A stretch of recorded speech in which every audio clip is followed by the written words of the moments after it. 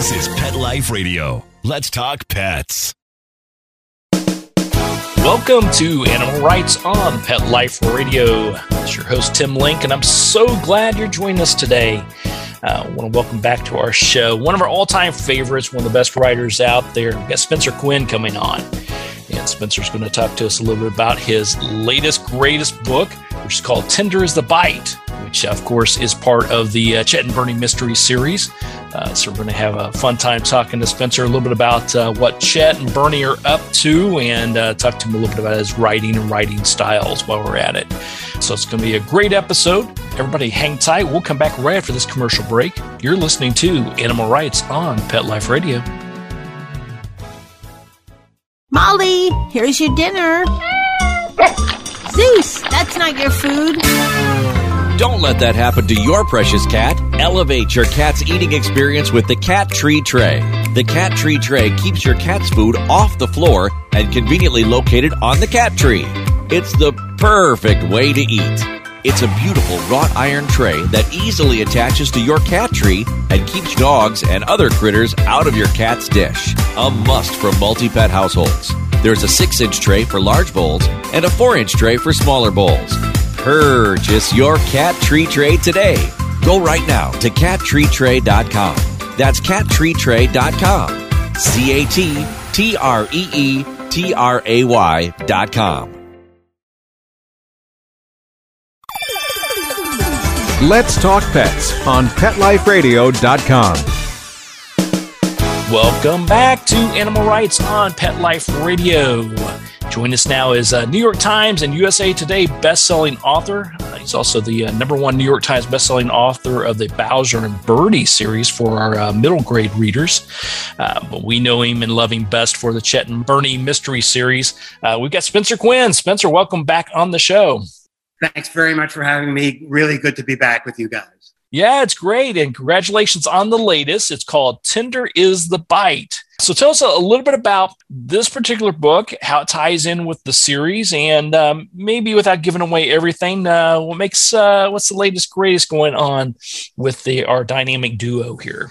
Well, first I should say this is the 11th book in the series, and I'm always asked, should they be read in some sort of order? That's a question that Chet, the narrator of the series, would never ask.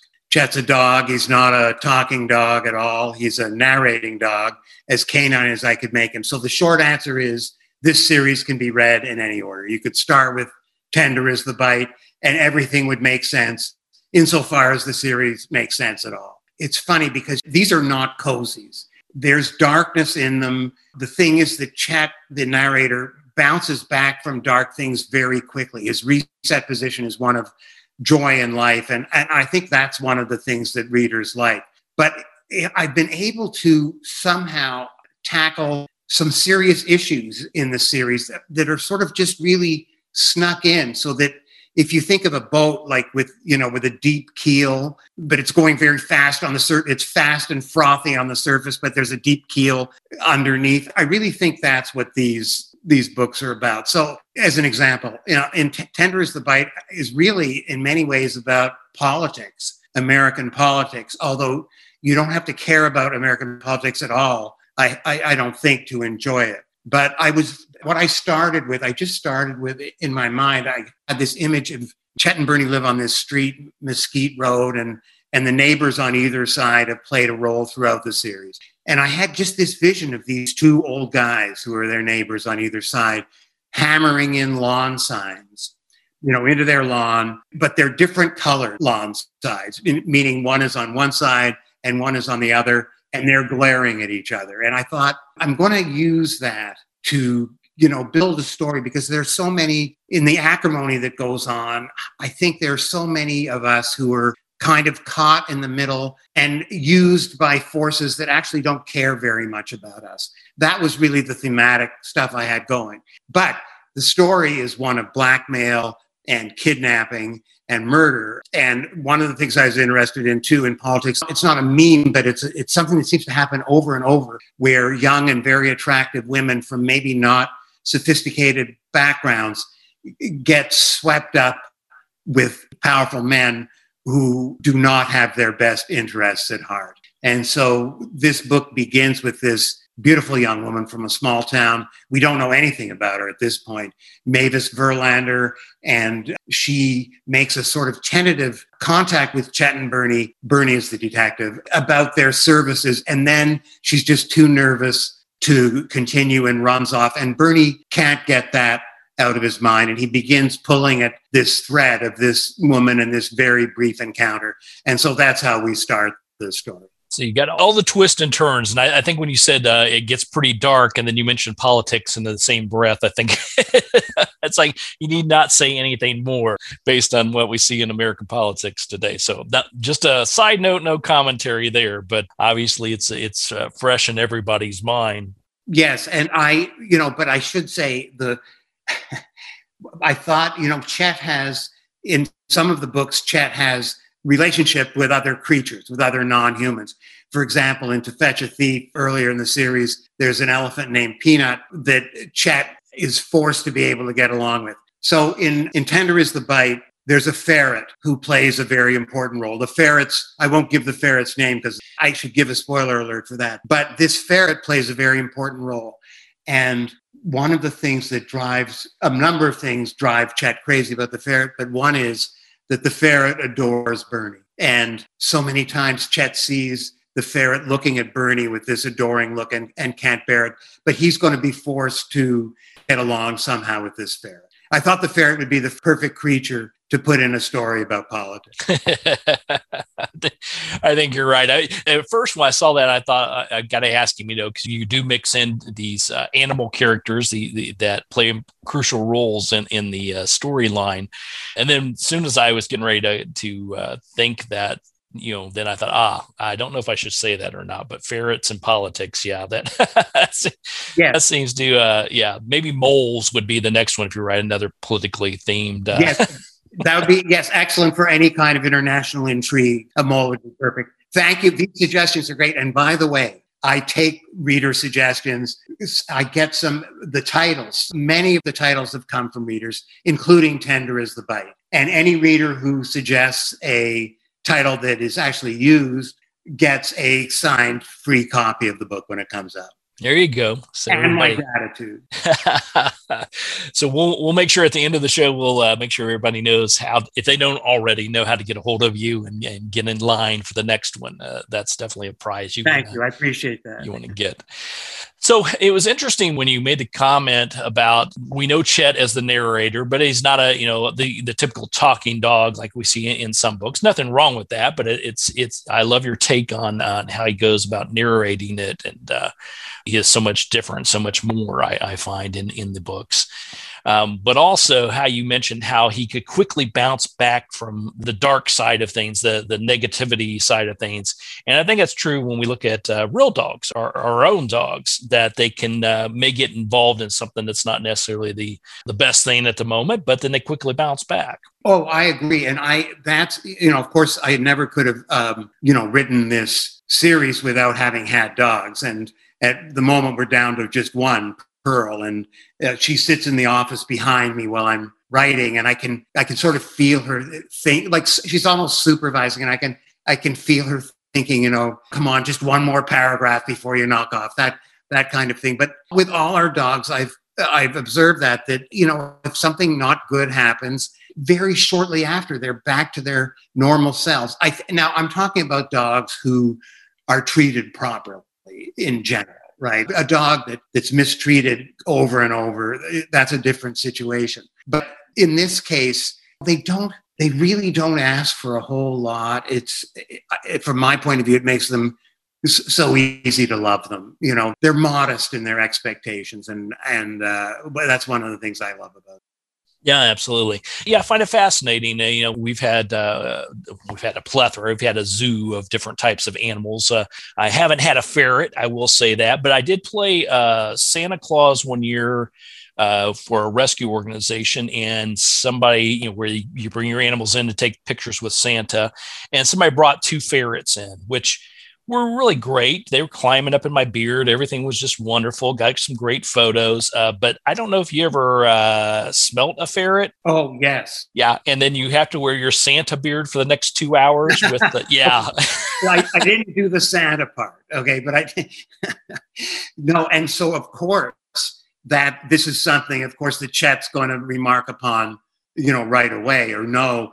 And also this ferret, anyway, because the whereabouts of the ferret is very important to the story, Chet will know the whereabouts of this ferret at all times if the ferret's anywhere near in terms of his tracking ability. But this is a very, very easy scent to follow. Exactly. So let me ask you about Tender is the Bite, of course, and then the series in general. You have this great way of going back and forth where we really get to know the characters, Chet, Bernie, and in this case, the ferret, but yet they still have, and then you have the damsel in distress, we'll say, come into play. But then on the other hand, there's this mystery that has to be solved. So it's, how do you go about keeping both flowing? Because what I find often when writing is you want to focus on the core of it, which is the mystery and solving the mystery, that sometimes the characters get lost. On the other hand, if you spend so much time building up the characters or reintroducing the characters or bringing in new ones, the plot line, the story gets lost. Well, first of all, that is a great question. And to answer properly, I have to go back to my mother, who taught me most of what I know about writing, probably by the time I was 12 years old. You may think I'm joking, but I'm really not. If you divide writing up into two parts, one, the technical part, like just your sort of toolkit, and two, the imagination part. Well, the technical part I had at that age, at 12, just how to compose a sentence, how to compose a paragraph, how to make things move along quickly. I had all that. And she also was excellent at working on my imagination. She said, her thing was push everything as far as you can, put your own spin on everything. Don't do anything when you're writing that's like somebody else. Make it all as original as you can. And one of her big beliefs was that you always have to be driving the story forward. If you all of a sudden you think, oh, I'm going to describe a sunset where a white bird flies through the different colors and they're all reflected on its wings. Well, if that scene does not advance the story, then it has to be out. So I actually, when I'm writing, I'm only concerned with the plot. And all those details that you were talking about, like character and mood and the relationships between the people, I fold that in. It's almost like truffles in a cream sauce. You don't, all the information you need to make sense of it, I'm kind of trying to give to you so you don't even notice. And one of the things that's very useful, if that's something you're trying to do, is dialogue. Dialogue is an extremely powerful force, both for driving the story forward and at the same time developing and illustrating character. So that's really, maybe that answer didn't make much sense, but that's how I go about it. I'm only interested in the plot, and I give you just enough to know what the characters are like. That's great. That's great explanation. So what you glean from that is drive the plot line forward, let the characters develop or reintroduce themselves, in this case with this series. And the second takeaway I got was Mom always knows best. She sure did in this case. Among other sad things, she died before I became a writer. She died very young, so never knew that this had taken root. She set the stage, set the table for you to be able to get to be the brilliant writer and author that you are today. So kudos to Mom. All right, well, we're going to take a quick commercial break. Then we'll come back and talk to our buddy Spencer Quinn a little bit more about his latest book, Tender is the Bite. Talk a little bit more about writing styles as well and characters. So let's continue the fun conversation. You're listening to Animal Rights on Pet Life Radio. Sit. Stay. We'll be right back after a short pause. Well, 4 to be exact. Hi, this is Tim Link, animal communicator and pet expert and host of Animal Rights on Pet Life Radio. Have you ever wanted to know what your pet is really thinking? Do you want to find out if they truly understand what you're trying to tell them? Ever wish you could build a better understanding and closer relationship with your pet? Well, now you can. Learning to communicate with animals is a 4-part on-demand workshop. In the workshop, you'll learn the essential techniques that are necessary to communicate with animals, including what is animal communication, breathing correctly to achieve the perfect state to communicate with your animals at a deeper level, using guided meditation exercises and method to communicate with animals, and how to send and receive information from your animals. So if you're wanting to learn how to communicate and connect with your animals at a deeper level, visit PetLifeRadio.com/workshop and purchase and download Learning to Communicate with Animals. You'll be glad you did. Let's talk pets. Let's talk pets On Pet Life Radio. Pet Life Radio. PetLifeRadio.com. Welcome back to Animal Rights on Pet Life Radio. Continue our conversation with the New York Times and USA Today best-selling author Spencer Quinn and his latest book, Tender is the Bite. Now, Spencer, you talked a little bit about how you come up with some of the titles and you let the fans dictate that, submit what they should be, and you'll select the best one, hopefully, and they get a signed copy of the book. How much do your fans keep your feet to the fire? Because you mentioned this, it's a long-running series, and you've got the same two core characters in there. How often do you get emails back saying, hey, what happened to so-and-so, or why didn't you let so-and-so do something? Okay, the fans are great about this because there's it's almost like a touring theatrical company. There are many, many characters in supporting roles in the Chet and Bernie series, and some appear in some of the books and not others, and some appear in every one. I mean, there's, for example, Charlie, who's Bernie's son, his 6-year-old son, but now living with Lita, who's his former wife, who got married to Malcolm, who's her second husband, but Bernie seems to, during the series, he's formed actually quite a good bond with him. That happened in Of Mutts and Men. So, and then there's Nixon Pinero, the auto body guy who fixes up their broken cars after the cases. So some of these characters, some of the readers, want to see more of them at times, but usually they're satisfied with the way I dole it out. Here's the mistake I can't make, and I made it once. Early in the series, I had Chet have one of those little, kind of growths dogs get sometimes, and they have to be biopsied. And those little soft ones. And so I thought, well, what I'm going to do is I'll do a kind of Shaggy Dog thing where he's biopsied toward the end of one book, but the results won't come till the next book. So at the end of that book, the first book came out, the book where the biopsy had happened, but no results. And I began to get emails in all caps. If anything happens to Chet, I will never read another word you write. That was one of them. Another one said, I will flood Amazon with 1-star reviews. So I realized I'd made a huge mistake, but I was innocent because Chet's the narrator of an ongoing series. I mean, to kill him off would be, we like to eat in my family. My job is to put food on the table. It wouldn't have made sense. But here's another aspect of it on a more serious level, that I have no problem with writing a scene that I'm pretty sure will make the reader cry. But I don't want to induce easy tears. And the easiest tears you can induce are when a dog dies. And I don't like to do things like that. I don't want to do it the easy way for something like that. So I'm going to say right now, Chet, in terms of this series, is immortal, and that isn't going to happen. There you go. Yeah, it's the old disclaimer, no animals or children were hurt during this writing of this novel. Chet's been in some very trying and dangerous situations, and I have heard from readers who skip those parts. Yeah. And once you buy the book, you can do anything you want with it. That's right. Once you buy the book and you got the sales receipt, yeah, I like it. I like that one. That was a good one. Oh, goodness. So when we talk about, I'm going to go back to characters again, and, your fans are saying, well, what's going on with a certain character? Do you find yourself after this long and great series, and which will continue on forever, as we know, but do you find yourself knowing these characters and loving them so much that you can name all of them or most of them, or I sort of envision this giant storyboard that looks like, police detectives trying to solve a crime with all these different characters plotted on the wall somewhere, which is closest to the truth? I would like to have the storyboard you just mentioned.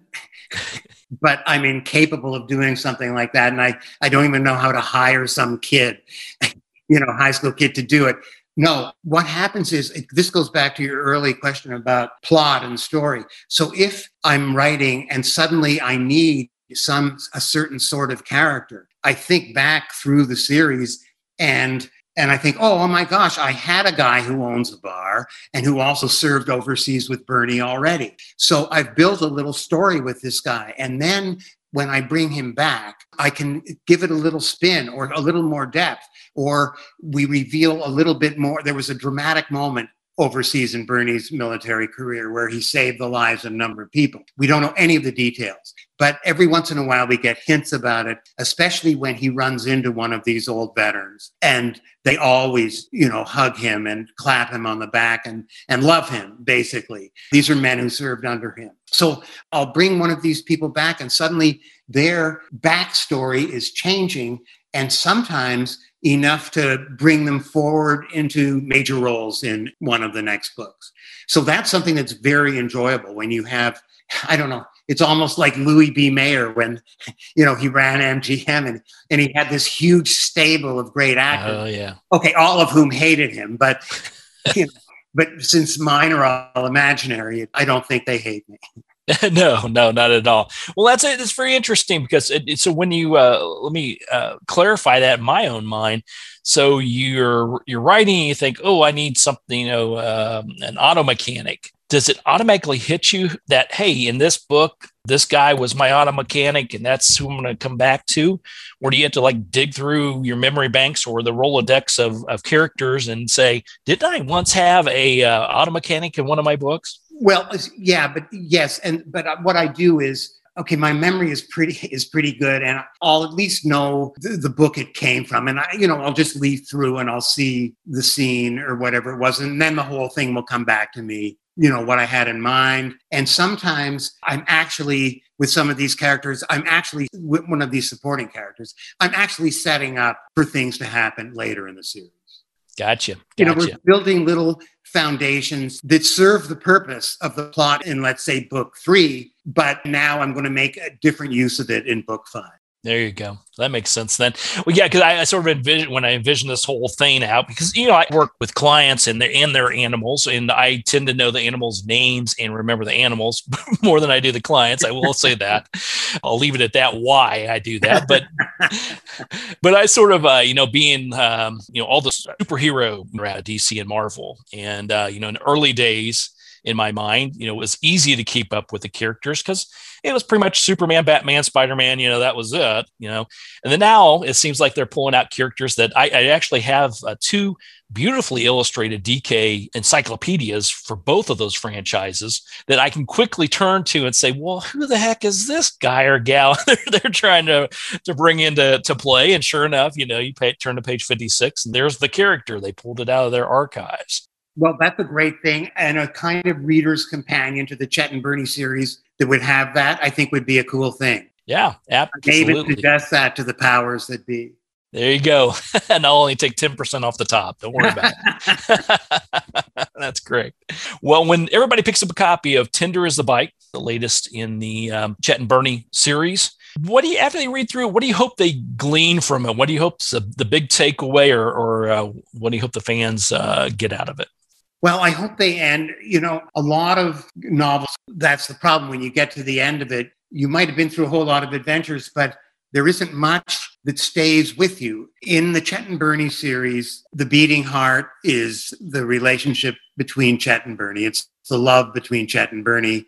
And I think at the end of the book, when they've been through an awful lot and they've actually done some good, it's still the togetherness of the two of them. And I think that's what I want readers to think about. It's this beautiful relationship between a human being and a non-human being, a dog, that works both ways, and they're equal partners, although they're very, very different. Very nice. I like that. Well, where can people pick up a copy of Tender is the Bite and find out more about what's going on and where your appearances hopefully are nowadays? You can, so there's peterabrahams.com. That's my real name, but it says Peter Abrahams, aka Spencer Quinn. So everything will lead you there. There's a blog, and also on Facebook, all the events are posted. Most of the events for this book, Tender's the Bite, are still virtual. The bookstores are not, they're doing really no author touring yet. I expect that to change in the fall when the next Chet and Bernie book, which is a Christmas book called It's a Wonderful Woof. When It's a Wonderful Woof comes out, I believe I will be on tour. But all this will be on chetthedog.com, for example, on the blog. You'll see all the appearances. There you go. So everybody go out and pick up a copy of that. We'll make sure we have that posted so you can keep track of what's going on with Chet, Bernie, Spencer, and all that wonderful stuff, whether it's virtual or whether it is in person or, and as always on Animal Rights on Pet Life Radio. So there you can always pick up that. So, hey, Spencer, congratulations once again. Thank you so much. Great book. Great talking to you. And I'll look forward to chatting with you again somewhere down the road. Wonderful. The pleasure was mine. Thanks so much for having me on. Welcome. All right. Well, we're coming to the end of the show today. I want to thank everyone for listening to Animal Rights on Pet Life Radio. I want to thank the producers and sponsors for making this show possible.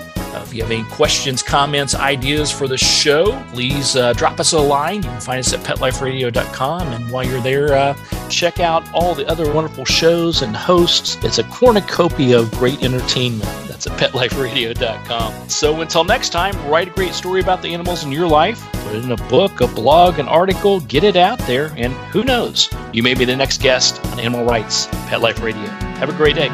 Let's Talk Pets, every week on demand, only on PetLifeRadio.com.